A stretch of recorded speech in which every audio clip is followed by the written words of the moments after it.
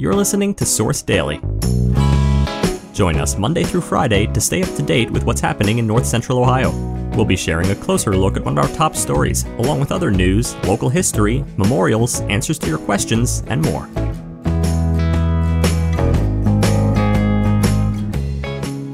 Yesterday around 12:30 p.m., a critical situation began to unfold on Glessner Avenue.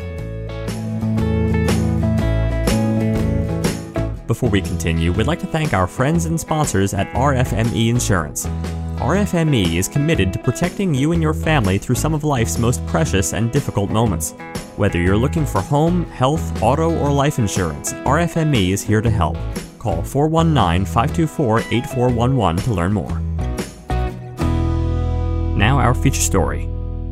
Yesterday, around 12:30 p.m., a critical situation began to unfold on Glessner Avenue. Police and emergency services rushed to the scene amid reports of a hostage situation.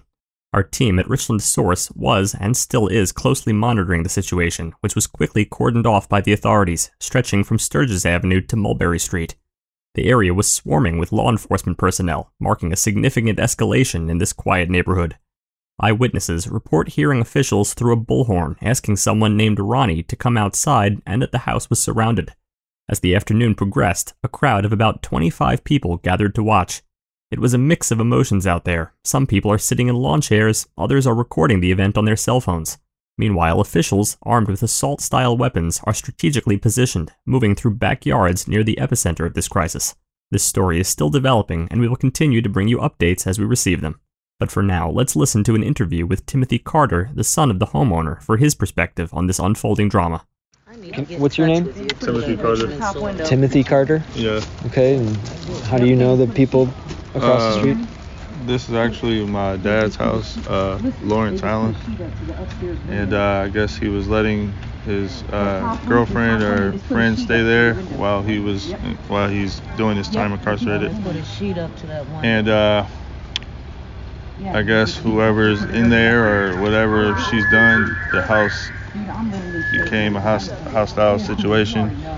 My grandma, she takes care of this place while he's in there, and now that she showed up and she came near to see what's going on, they put her on the ground and contained her until the situation was over. Who put her on the ground? One of the officers. I don't know his name. Oh, wow. But she was there when this all went down? No, she was actually coming over here. She had seen the cop car. She was wondering what was going on. Okay. So I guess she came too close and they contained her. Damn. Okay. Besides that, I just know they got 3 people out so far. They had 3 people out so far. Yeah, and this has been going on how long? About 3 hours now. Okay. And there's 2 in there right now. There's a guy in there, I think. I don't know what the other person is. I know the guy, his name is Ronald. They keep saying that. So that's all we know at the moment. So Ronald and somebody else? Yep. We don't know the other person. Okay. And what's your dad's name again? Lawrence Allen. Lawrence Allen. Okay. But you don't know who Ronnie is? Nope. We don't know who he is yet. Do you know your dad's girlfriend?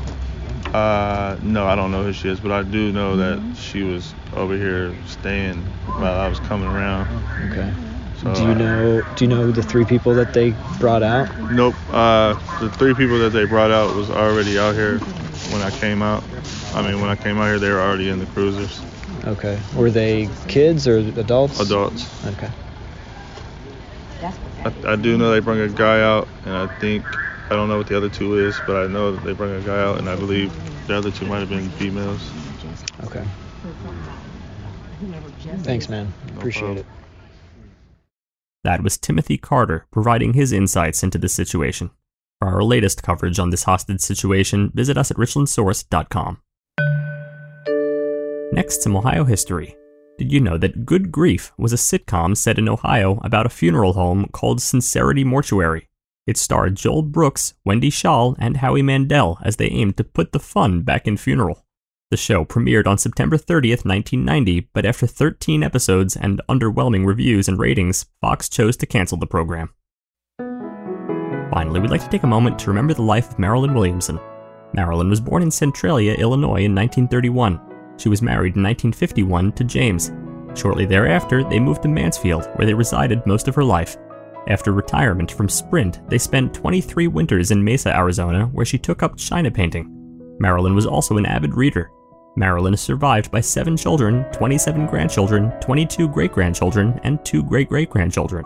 She also leaves behind her beloved dog, Izzy. Thank you for taking a moment to celebrate and remember Marilyn's life. You can submit an obituary for free on Richland Source. To learn more, click the link in our show notes or visit richlandsource.com/obituaries/submit.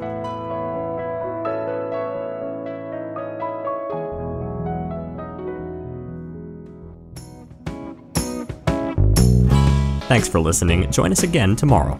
Also, make sure to head over to richlandsource.com and click the Be a Member button to help support independent local journalism that informs and inspires.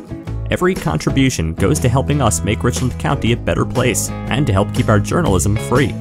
Also, if you like this podcast and want to hear more, make sure to rate and review us on Apple Podcasts.